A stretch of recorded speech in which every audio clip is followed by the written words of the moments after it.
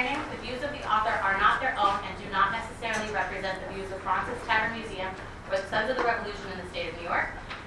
Some quick announcements before we begin. The next evening lecture will be on March 19th, presented by Tom Satcham. On March 27th, join us for Tavern Trivia Night. This month's theme is New York City history, colonial outposts to concrete jungle. Tickets for that can be purchased on the museum's website and include 2 drink tickets to be redeemed at the bar downstairs. Tonight, we are delighted to welcome Dr. Matthew Costello, who will be presenting The Property of the Nation, George Washington's Tomb, Mount Vernon, and the Memory of the First President. Matthew is a historian and the vice president of the David M. Rubenstein National Center for White House History. He joined the White House Historical Association in 2016 after completing his PhD and MA in American History at the Marquette University. He's received research fellowships from the Virginia Museum of History and Culture, the United States Capitol Historical Society, and the Fred W. Smith National Library at Mount Vernon.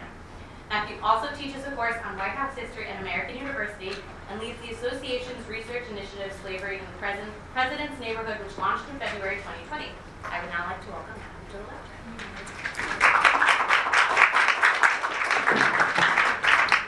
Well, thank you, everyone, for coming tonight. And every time I go to a different place, these sites have very different meanings for Washington's legacy. I think the battery's dead. I get it. That's fine. I can just scream. I can just talk louder. So, with Washington's legacy here, bidding his officers farewell in 1783, on his way back to Mount Vernon, stopping in Annapolis to surrender his command, arriving Christmas Eve, 1783. If only Washington knew that this wasn't going to be his farewell to public service, that he wasn't going to be called back in to serve as president of the Constitutional Convention, later as president of the United States, and then even during his retirement, even after 2 terms when he had really given all he could to the country and he went back to Mount Vernon, people followed him there. And because of the Virginia Code of Hospitality, because of his public persona as a very virtuous Republican citizen, George and Martha entertained people, sometimes complete strangers. And even towards the end of his life, when he was enjoying retirement, he was very much still a part of this memory-making process. But after he died, politicians, businessmen, entrepreneurs, enslaved African Americans, Washington's family, all played their different parts in trying to commandeer and control the legacy of Washington. But unfortunately, our story really begins where Washington's ends. On December 14, 1799, between 10 and 11 o'clock at night, George Washington passes away at Mount Vernon. He had fought an illness that began actually the previous day. Martha had called 3 different doctors who applied the medical remedies of the day, most of which was bloodletting. There's some debate about whether or not that is what contributed to his death or whether it was the actual infection that killed him. Medical historians have diagnosed his case as acute epiglottitis, so swelling of the larynx. It would have slowed his breathing and eventually he would have suffocated.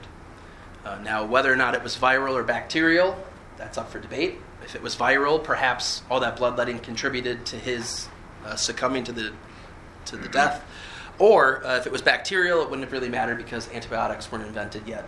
Washington would have eventually died. But the United States isn't really prepared for this moment. This really is the first time that we see a national outpouring of grief. There's public funerals and ceremonies in New York, Philadelphia, Boston, Charleston. Even though Washington only asked for a private funeral at Mount Vernon, it's one of the things he asked his family for. He specifies that he wants to be laid out in the new room for 3 days to ensure that he is fully expired, which was common at that time. People were terrified of being buried alive. He's dressed in grave clothes, and then his family essentially puts on a small private funeral, but it wasn't that small. There were a lot of friends, a lot of dignitaries, cavalry members, infantry members from the Revolution, the Freemasons, members of the clergy. So it is more of a larger celebration of life at Mount Vernon. But after Washington is gone, the question becomes, well then, who is going to control his memory? Who's going to control his legacy? Now, during his life, Washington played a major part in controlling this image, this reputation. It was something that he cultivated and guarded very carefully. But with him gone, all these different groups vied for control. And they wanted to claim that they were the ones who really should be the guardians of Washington's legacy. Now, only 10 days after Washington dies, Congress actually sends correspondence to Martha Washington saying that they've passed a resolution that they'd like to move Washington's body to the Capitol Rotunda when it's finished. So in 1799, that is the first attempt to move Washington's body to a place that actually doesn't exist yet. They'll do it again in 1816, but this time it's the Virginia General Assembly that wants to move his body to Richmond. In 1830, Congress will ask again. The Washington family denies it. And then in 1832, they ask a different Washington family member because it's the centennial of George Washington's birth. And again, it's denied. So there are 4 different attempts by government bodies to move George Washington elsewhere and build a monument or mausoleum in his honor. Now, these requests for Washington's remains weren't just for politicians or governments. In fact, ordinary citizens were asking the Washington family about possessing a piece of Washington. Quite literally, for example, his hair. This is a locket that is in the Mount Vernon collection that is believed to have George Washington's hair inside it. And this was common in the 18th and 19th centuries as part of American mourning culture, is that family members would actually take locks of hair from loved ones and hold on to them as mementos, and sometimes they would give them to people. Probably the most interesting case that I found in my research, because there were, I think, very credible asks, but then there were also very unreliable asks. There's a man from Rhode Island. He says that he served with George Washington in the Revolution, and he writes this letter to Martha: "I'm so sorry for your loss. Oh, by the way, I've been accused of stealing horses, and I could really use a pardon. So if you could write the governor of Pennsylvania on my behalf, that would be fantastic." She doesn't actually do it. Now, as we move into the early Republic period, we have the election of 1800. So there's a lot of conversation about what direction the country is heading in. And the tide seems to be pointing away from the Federalists and towards the Democratic Republicans. But it's really interesting because in 1790 and 1800, the Federalists are really making this push to entomb Washington in some kind of nationalistic tomb. In fact, this is one of the designs. The Federalists wanted to create a mausoleum in Washington, D.C., and it would have been pyramidal in shape. This is a design that was sketched up by Benjamin Henry Latrobe, the famed English architect. But essentially, it would have been a mausoleum about 100 feet by 100 feet at its base, which would have made it roughly about 150 feet tall. It would have been one of the largest structures in the early United States. And as you can imagine, the reaction to this is pretty visceral. Jefferson and his supporters state, the revolution wasn't fought by one man. It was fought by many men, many women. So when we commemorate our heroes of the revolution, is it fair to idolize one person? They say that this is the Federalists essentially trying to turn Washington into some type of deity. Washington wasn't a pharaoh. He wasn't an emperor. This is not what he would have liked. Now, eventually, they end up losing that battle because they lose seats in both the House and the Senate in 1800. So Democratic Republicans are able to stifle that effort to entomb Washington in a grandiose mausoleum. Now, Washington's family also plays a role in denying these applications. This is Bushrod Washington, who was George Washington's nephew, and he actually inherits Mount Vernon after Martha Washington's death in 1802. He was a Supreme Court justice. He was a proponent of federalism, but he was also an advocate of individual rights. So depending on the case, he might side one way or the other. But when it came to property rights, he was especially firm on that. And he had to be, because at Mount Vernon, people started treating the estate like it was a tourist destination and not a private home. So the next time the application is made, as I mentioned earlier, 1816, the Virginia General Assembly asked Bushrod Washington if they can move his body to Richmond, and he simply says that he looks at the will, and his uncle was very clear. He wanted to be buried at Mount Vernon. and that's what he wanted in his will. Case closed. In 1830, there's another effort, but at that time, the Washington family is actually building a new tomb at Mount Vernon. So if you've been there before, how many people have been to Mount Vernon? Most of you.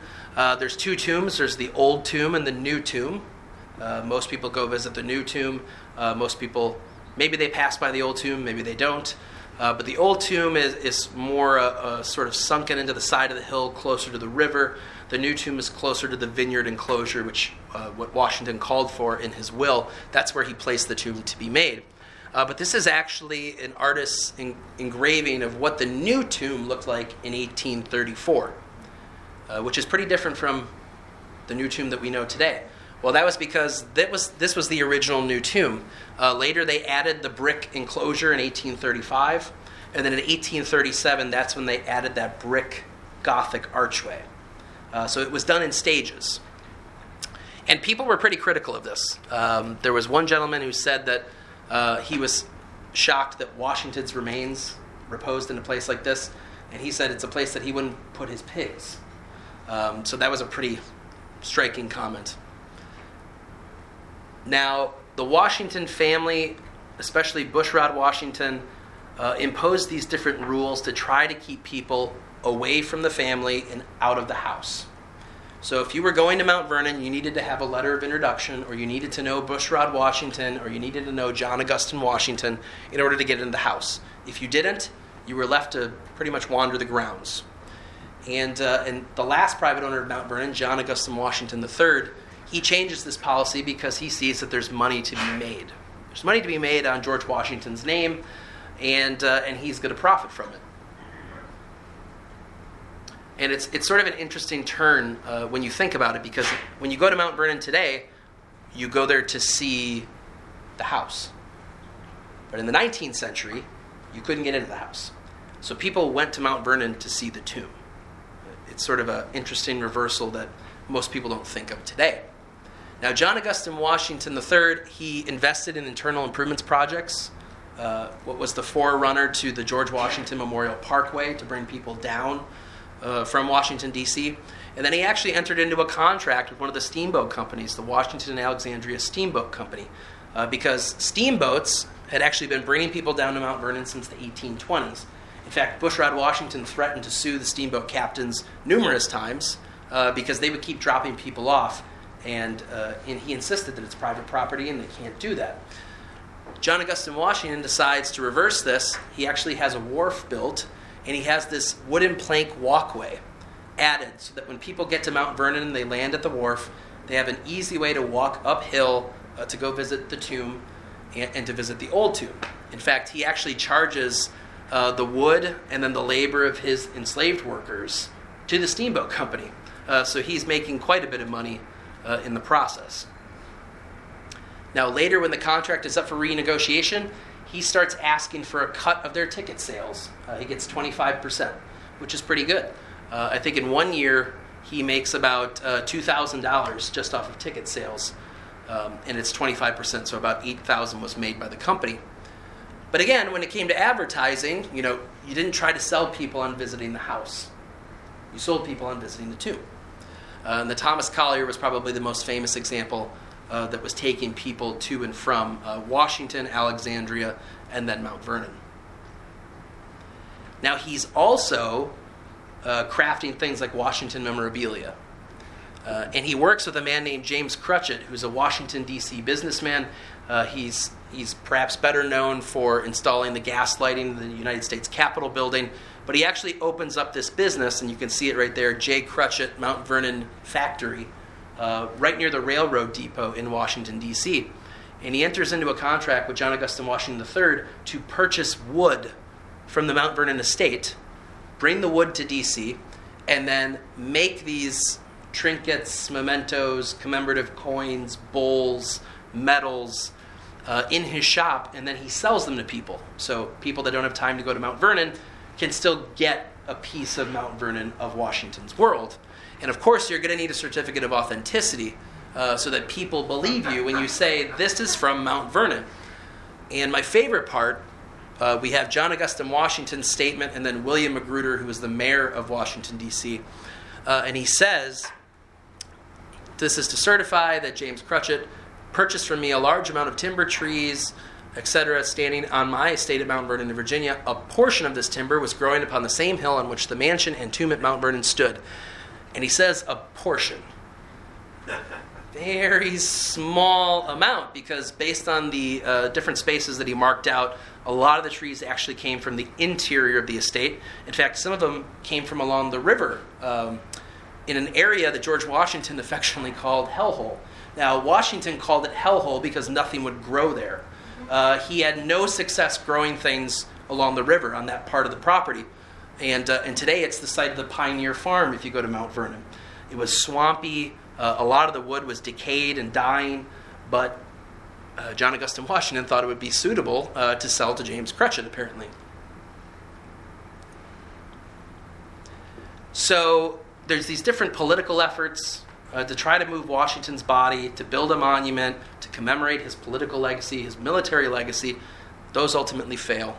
Washington's family, they deny the right to move Washington's body, and eventually the last private owner warms up to this idea of Mount Vernon being more of a tourist destination.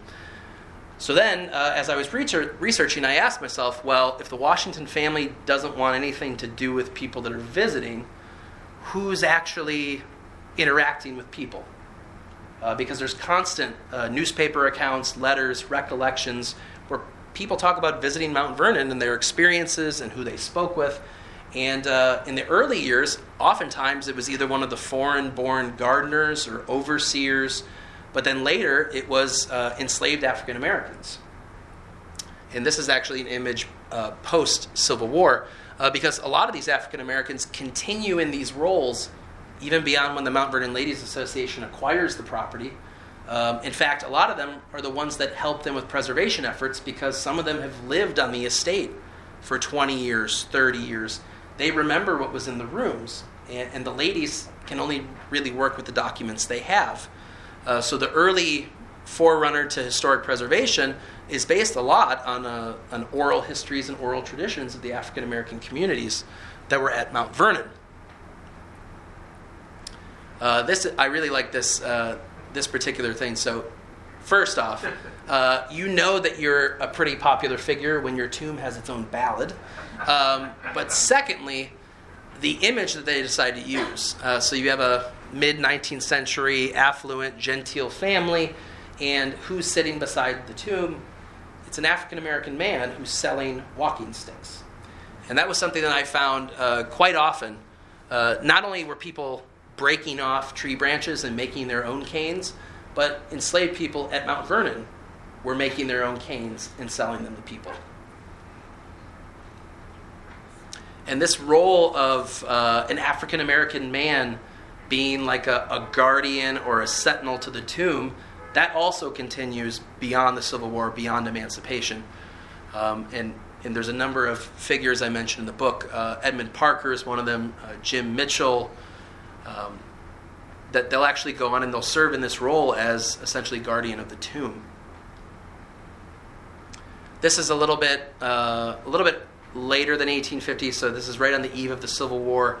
Again, you can see a young African-American boy peering into the enclosure, and again, another affluent gentleman. You can see that he's collected his walking stick based on the shadow. So he's already seized his own. But I include this image because it wasn't just enslaved men. There were enslaved women and also even enslaved children who were providing tours, providing directions on site, and also selling things to people. It really sort of depended on where you were working on the estate. And there's numerous references to people going to the gardens, and there were enslaved African Americans selling fruit, bouquets of flowers.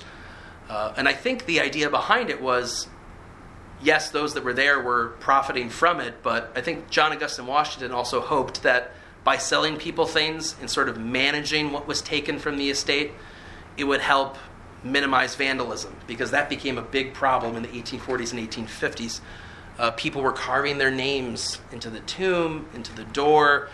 They were breaking off chunks of the stone, of the brick, but then also these obelisks that were raised later in the 1850s. That's part of the reason why there's a metal gate around it because people were chipping the sides of it off.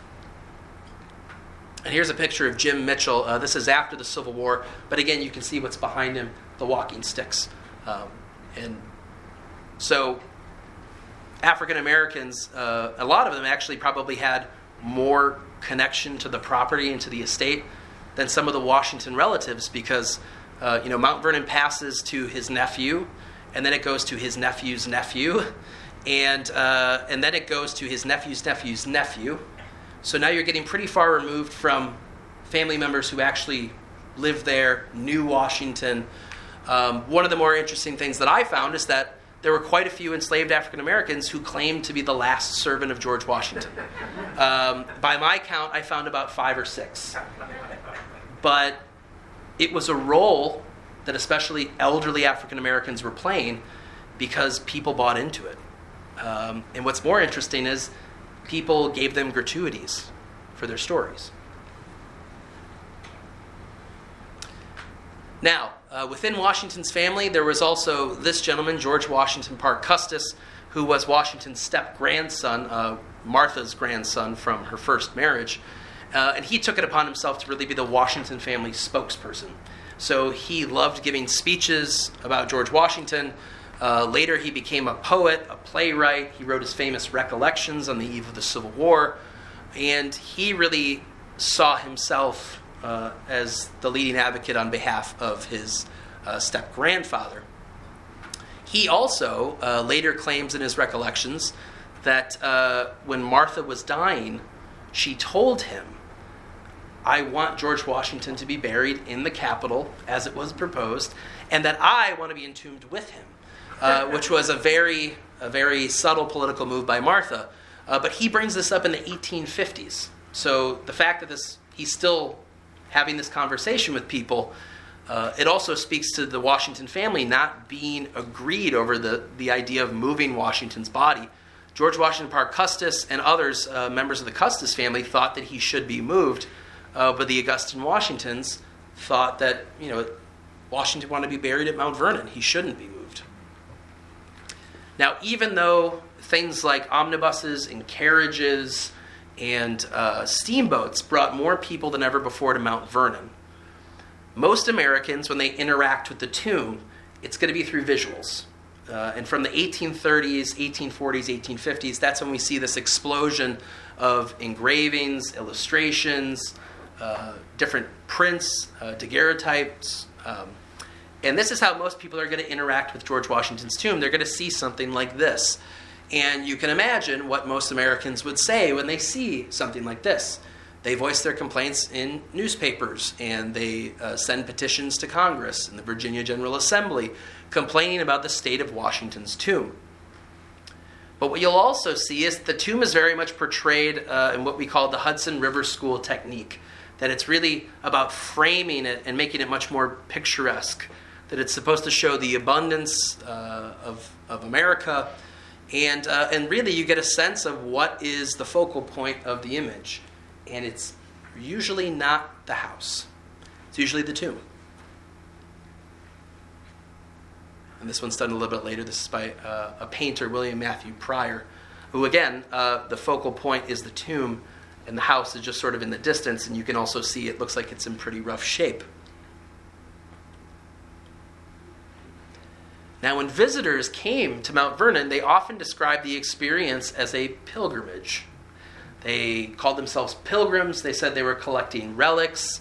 Now, how deep was this belief in that this was like a semi-religious experience? I don't know, but these are the terms they use. So in the 19th century, I do think that many Americans felt this very deep, nostalgic pull. And these were the best words they could use to describe their experience. When I was at Mount Vernon last, I decided to accost another visitor, and I asked him, "So is this your first pilgrimage to Mount Vernon?" And he just kind of looked at me quizzically, and he was like, "What do you mean a pilgrimage?" He's like, we came to see the museum, and okay, so clearly things have changed from the 19th century to today. But if you think of this site more in that pseudo-sacred historical sense, it explains why people were taking things from Mount Vernon. Here's one example. This is actually a tree leaf from the lemon tree. And this particular person took it because they said that Washington had planted the lemon tree with his own hands. So it was important to take that. There's letters where people say that they're taking flowers and vines and they're sending it home to their relatives and they're telling them to put them in water, see if they'll grow. They probably didn't, but the fact that people are believing in this and they want to believe in it, I think it really speaks to Washington's significance, and this is even much later, 1840s, 1850s. But the place that came under duress the most was the old tombs, the old tomb and the new tomb. So when they moved Washington's body to the new tomb in the spring of 1831, they have to move him and Martha and about 20 or so other family members out of the old tomb and into the new tomb. But, as you can imagine, that climate in Virginia, the coffins were pretty much falling apart, decayed. So they had to put the remains in a new coffin. So within the old tomb, there would have been shards of coffin everywhere, right? There's about 25 people buried in there. But that didn't stop people from going in the old tomb afterwards and taking bits and pieces of wood, pebbles. This one says it's a piece of the coffin, the mahogany coffin, which Washington was originally buried in. There's visitor accounts where, so the outside of the coffin was actually in this black cloth, and people later say that when they come in there, the black cloth has been ripped to pieces because people have been going into the old tomb and tearing it apart.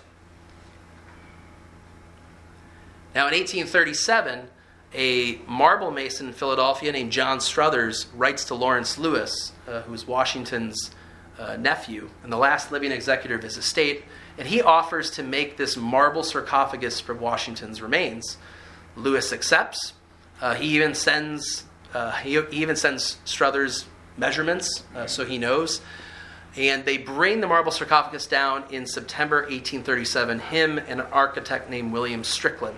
Strickland later writes a recollection of these events.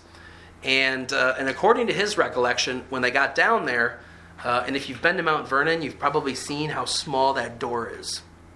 It's not a very big door in the back of the enclosure. And they were pretty mortified when they found out that this sarcophagus would not fit through the door. So what they decided to do was to tell Lawrence Lewis that putting it in the vault probably didn't make sense.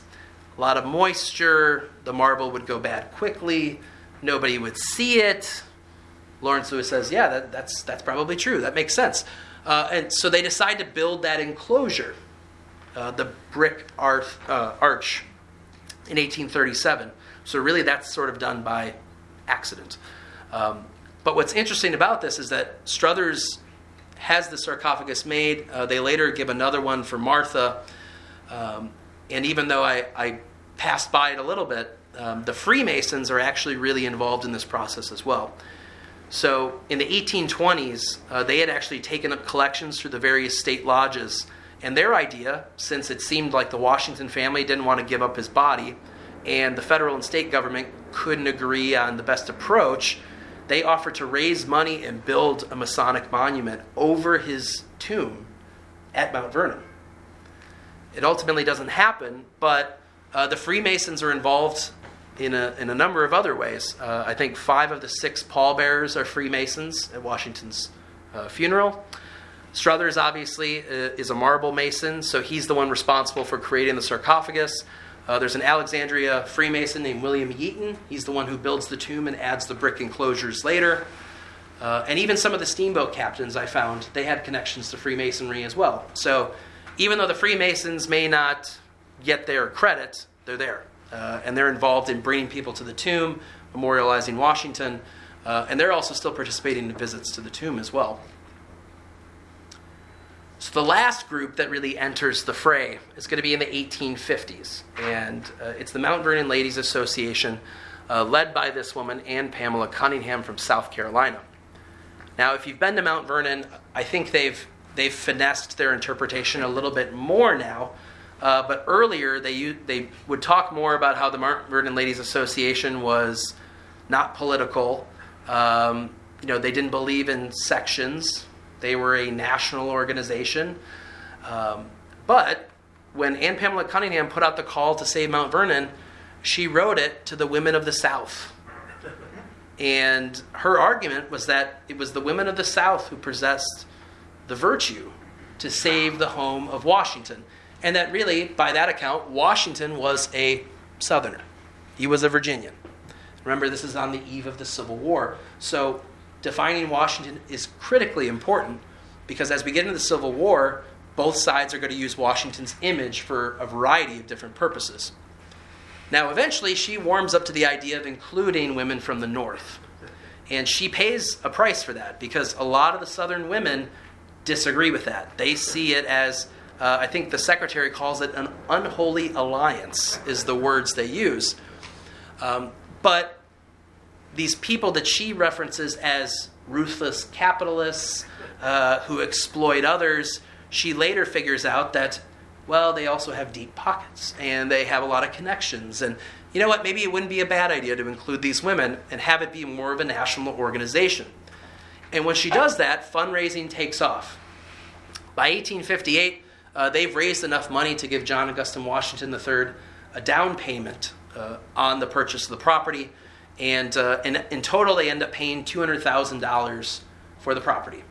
But really, it's just the mansion, the buildings, the tomb, and only a handful of acres. So John Augustine Washington still retains most of the Mount Vernon estate, but he's willing to divide up and sell this portion to the Mount Vernon Ladies Association. Now, when the Civil War starts, Anne Pamela Cunningham is actually back in South Carolina, so she actually has to put her secretary in charge, Sarah Tracy of New York. And she'll work with a Virginian named Upton Herbert, who's the superintendent of the property. But immediately, the concern is that this private organization has Washington's home and tomb and world. How will the Confederacy and the Union respond to that? Because, based on what they saw with Arlington House and the seizure of different Washington relics and letters and artifacts, they were concerned that the Union Army would do something similar to Mount Vernon. So they actually established a policy where soldiers are allowed to visit, but it's supposed to be a neutral place, and you're not supposed to bring any weapons or arms with you. Now, clearly people didn't listen, but that was the policy at Mount Vernon.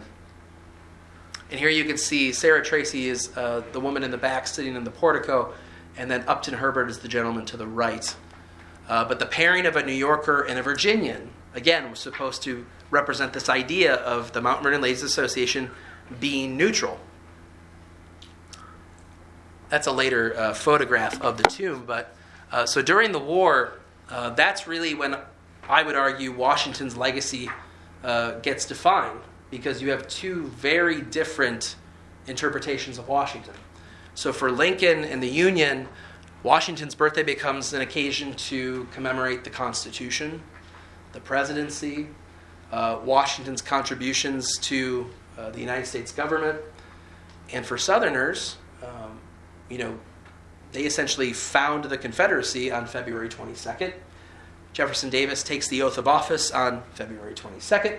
The Confederate seal has George Washington on it, on a white charger horse with the agricultural staple products of the South. And throughout the war, we see this cat and mouse game of rescuing George Washington relics.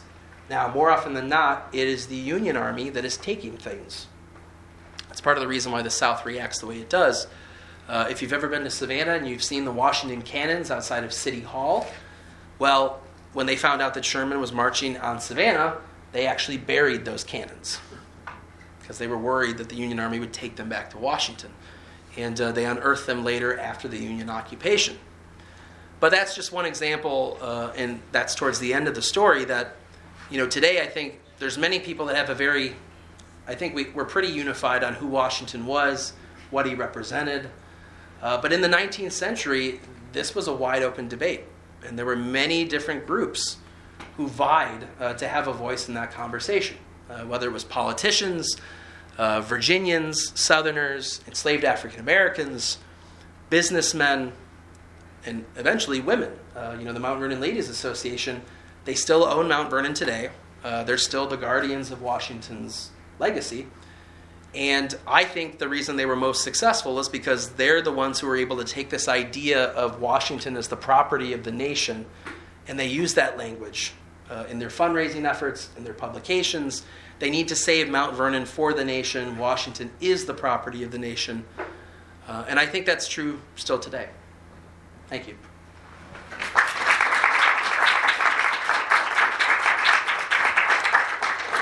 I'd be happy to take any questions you might have. Mm-hmm. Why the two on the list? One for George, one for Martha? So those are actually for the owners that came after George and Martha. So one is for Bushrod Washington and one is for John Augustine Washington Jr. And my understanding is those were put in the early 1850s. But you can see they very much look like the Washington Monument in Washington, D.C. So I think that's where that's where they drew the inspiration from. They laid the cornerstone for the Washington Monument in 1848, but obviously people knew, they had seen designs of what it was going to look like. Hmm? So I think it was you were saying in the mid-1800s that the Ladies Association took over the. What about I know the distillery is now a big tourist attraction as well, but what was happening there? And was the farm still functioning? It was a huge property, and what was still functioning? Sure. So, what was the question? The question was, so what was the status of the estate and the farms and all the things that would have been functioning in Washington's time? What did it look like in the 1850s? So every time Mount Vernon passed to a new Washington relative, that property shrunk. So when Washington died, I think it was about 8,000 acres. Then when it went to Bushrod, it was 4,000 acres. And the property kept getting smaller and smaller and smaller. What I also found was that people like Bushrod Washington really weren't interested in being farmers. I mean, he was a lawyer and he was a justice. So oftentimes he found himself losing money and having to spend money out of pocket, even to buy things like corn and salted pork for his enslaved workers. So this decline of the property, it really begins after Washington, and then it grows. It declines pretty expeditiously under Bushrod Washington. The distillery, I think, burns down during Bushrod Washington's tenure, and they don't actually rebuild it. There's a fire in the greenhouse. If you've been to Mount Vernon, you've probably seen the large greenhouse. That burns in 1835. They don't rebuild that. The Washington family just doesn't have the money because a lot of their money is actually tied up in enslaved people because land isn't worth a lot. And really, they kind of focus on what they need to focus on in order to keep the estate running. Now, John Augustine Washington III, he actually goes there to run the property for his mother, who still owns it, Jane Charlotte Blackburn. He goes there in, I think, 1841-42, and he's running the property, and he's not really making a whole lot of money. And I think that's part of the reason why he is like the first Washington to really turn towards this idea of, well, there's all these people here, and they're interrupting my workers and my slaves, and they can't get anything done, and they're destroying things. Is there a way that we can control this better but also make money off of it? In the last talk I gave, somebody told me, I should be more sensitive to John Augustine Washington. He was trying to get by. And I could see that take. But also, he did quite a bit, like the wood business with Crutchett, and there wasn't a good reaction. People didn't like that Crutchett was selling things. In fact, Crutchett's business goes under pretty quickly. Yeah. Now, I may have misunderstood. Was all this land was gifted to Washington? Well, he actually comes into possession of the estate after the death of Lawrence's widow. So Lawrence was his older half-brother. And the property went to Lawrence from Washington's father. Then when Lawrence died, it went to Lawrence's widow. Washington ran the property while she was still living, And then when she died, through Lawrence's will, then it went to George. And what was the total acreage at that point? Early on when he acquires it, I think it's a little bit smaller. It might be about 6,000 acres. So he does expand it a little bit. When he dies, the property is about 8,000. Did he sell it? Was it sold off as it kept dwindling in size? Yeah, there were different sales. Like when Bushrod Washington felt like he wasn't making enough money, he would sell the parts and parcel out parts of the property. But we also know that Bushrod Washington would also sell enslaved people. That was another way to make ends meet. Yeah. Was the architecture of the house like standard for that time, or was his like more forward, or maybe a little bit behind? Just kind of wondering, like, how did the house fit in terms of the times? Sure. So when Washington was alive, Mount Vernon went through several renovations. The last one, there's one that goes on right before the Revolution, and then there's one that goes on later towards his retirement. And Washington really wanted this to be sort of in Georgia style, a country estate. It would have been more like a home you probably would have seen in England. But, there were examples in the States. But it just goes to show you that also Washington didn't, he didn't have the wealth when he first started to build maybe something he would have wanted. Because Mount Vernon isn't made of stone. So if you really wanted a very regal-looking estate, you would have a house made of stone, like Carlisle House in Alexandria, for example. But Mount Vernon is actually made of wood, and Washington used a process called rustification, which involves paint and sand. So that's why it looks like stone, but it's actually just carved wood. Yeah? Granted, Martha's kids were not George's. Why did they not inherit the estate? So the property goes to Martha, but then by Washington's will, then it goes to the men through his family. But because they had no children, George and Martha had no children, it went to his brother's son, Bushrod Washington, so his nephew. Now, why Washington decided to keep it in the family, I think, because generally that's what you did. If the last name was Washington, you gave it to the male heirs that were in that family. But also the Custis children and grandchildren, they were pretty well set up from the Custis estate, from Martha's first marriage. And then when she died, they were going to get Martha's share of the Custis estate as well. Yeah. What were some of the, you're saying the North and the South had different interpretations of Washington. Can you talk about the South and some of their speaking points or storylines around Washington? So there were actually two speakers who went around and they were helping raise money for the Mount Vernon Ladies Association. One was the very famous one, Edward Everett, who was, I think, a congressman and a senator from Massachusetts. He was president of Harvard University at one point, but he was very famous as an orator giving his speeches on Washington. And he not only wrote articles and donated the proceeds from that contract to the ladies, but he would go around and give his talks on Washington, and he would give the ticket sales to the ladies. In fact, he alone raised about $66,000 of the $200,000. But the man who's lesser known there was a Southern orator named William Yancey Yates, and he actually toured the South because Edward Everett didn't really feel that comfortable touring the South because he was accused of being an abolitionist, and so he really kind of stuck to the northern states, and Yancey stuck to the southern states.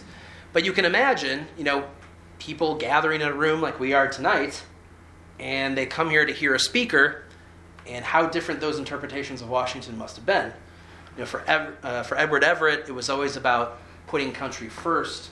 It was about Washington setting so many precedents as the first president of the United States. It was about his call for a stronger union after the war, his participation in the Constitutional Convention. So all those things that actually echo in the argument that Lincoln and Unionists were making. And for someone like Yancey, he was arguing that Washington was a rebel general. Washington fought for independence. Washington was fighting because he believed that his rights were being violated. So these were all things that resonated with Southerners because they saw the federal government as the new colonial power of sorts. Does that make sense? Yeah. Okay. Yes? Was this a later concept? Why didn't anybody seem to understand the concept of rest in peace? It's a great question. I think it speaks to how significant Washington was. And in the early years of the country, we needed to decide how we as a people were going to commemorate and mourn our heroes. Now, were we going to be like England or France, where the bodies of heroes are treated almost like saints? You have Westminster Abbey, you have the Pantheon in France. Is there going to be a national shrine where our heroes are buried? And Washington was the litmus test for that, and it failed. And the big argument that Jefferson and others made was that this is a country that should not be commemorating bodies. That's very European. We fought a revolution against those ideas, and that it needs to be more inclusive. It needs to commemorate the people who made revolution possible. And a better way, really, and numerous people make this argument, if you really want to emulate George Washington, you want to honor him, you want to commemorate him, then have people look to him as a virtuous citizen, a model that all citizens should look towards. His idea of self-improvement, that's something that people should aspire towards. So the idea of creating a mausoleum seems like a waste of money. Let's use that money to fund the national university that George Washington wanted. Ultimately, none of these things happen because it involves, appropriating money. But it speaks to that conversation about how will Americans worship their famous dead. And because of that, we don't have a place like that. The closest we have is Arlington National Cemetery, and there's only 2 presidents buried there. But everybody else, there's people that served the country, right? There's soldiers, generals, admirals, politicians, people that served in the federal government in a variety of different capacities. So even Arlington National Cemetery, it's not a place for leaders, it's a place for people. Yeah. Who's the other one besides Kennedy, William Howard Taft. Only president to also be a Supreme Court justice. Yeah. So this is a very interesting area of Washington's existence. Why did you research this area? So I was in grad school, and I did a paper on the Washington Monument, and it was okay. It was interesting, but I was really drawn to this idea of, when people make monuments, why do they make them? Why do they design them the way they do? Who funds it? What are the kind of activities that evolve and grow around it? And seeing these as places where people create a memory of a historic figure. It's almost like living history, in a sense. And when I was doing that research, I found this episode in 1832 when it was the centennial of Washington's birth. And it was Henry Clay, who was more of a nationalist, a Whig politician. He brings up the 1799 effort to move Washington's body. And he says, the rotunda's finally finished. We can move Washington's body to the Capitol. Of course, it's 1832. Things aren't going particularly well between the North and the South. Sectionalism is at a fever pitch. They're arguing over the tariffs. And he decides that this is the perfect occasion to try to move Washington's body out of Virginia into Washington, D.C. You can imagine the reaction that Virginians had and Southerners had. They saw it as an encroachment of state sovereignty, that they were violating the wishes of the dead, that Martha and George would be spinning in their graves if they heard about this very colorful language. And I did a paper just on that episode. And then what I decided was, it would be interesting to see if there were other efforts to try to move Washington's body. And as it turns out, there were a number of them. But I think part of the story is that, yes, Washington was that significant that they wanted to move his body, but his tomb was also a place where all these different things were happening, where people were visiting, where African Americans were interpreting Washington's legacy, where Washington family members were selling trinkets and memorabilia, where steamboat captains were bringing people down from Washington. I mean, people were sort of creating their own memories of Washington at Mount Vernon until the ladies came in. And now that they've become the guardians of Washington's legacy, really everything passes through them. But it's probably a good thing, because I think Mount Vernon probably would have fallen into complete and total disrepair if they hadn't stepped in. Now, how do you join, how does a woman become part of this ladies association today? Do you have to be in the lineage? That's a great question. So there is a vice regent who's essentially the head of the organization, the elected head, and then there are regents from the states. And my understanding is that there's a process within the state, like committees, and that's how you are able to sort of climb up to become regent of the state. But I'm not exactly sure. And that process is actually something that they publicly talk about. How But many women are there currently? I think currently I don't know if there's one for every state. I think there's 35 to 40 in that range. Yes. Oh, sorry. Can you just talk a little bit about the slaves that Washington had? I think Sure. he released one, Billy, right, and the others, I think Martha released them later. Yes. I mean, what was the process like? So in his will, Washington only freed one man, William Lee. Billy Lee, he's probably more famously known. And he had been his enslaved valet for pretty much Washington's entire career. He was with him at the Revolution, with him through the Constitutional Convention, the presidency, but eventually he leaves early on in the presidency. He just physically can't do the job anymore. He actually had a series of accidents. He fell off a horse, he hurt his knees really bad, and he just physically couldn't do that job anymore. So Christopher Shields, who's one of the enslaved, who's there when Washington dies, he replaces Billy Lee as his enslaved valet. He goes back to Mount Vernon, and that's really where he lives out his days. And he dies at Mount Vernon later.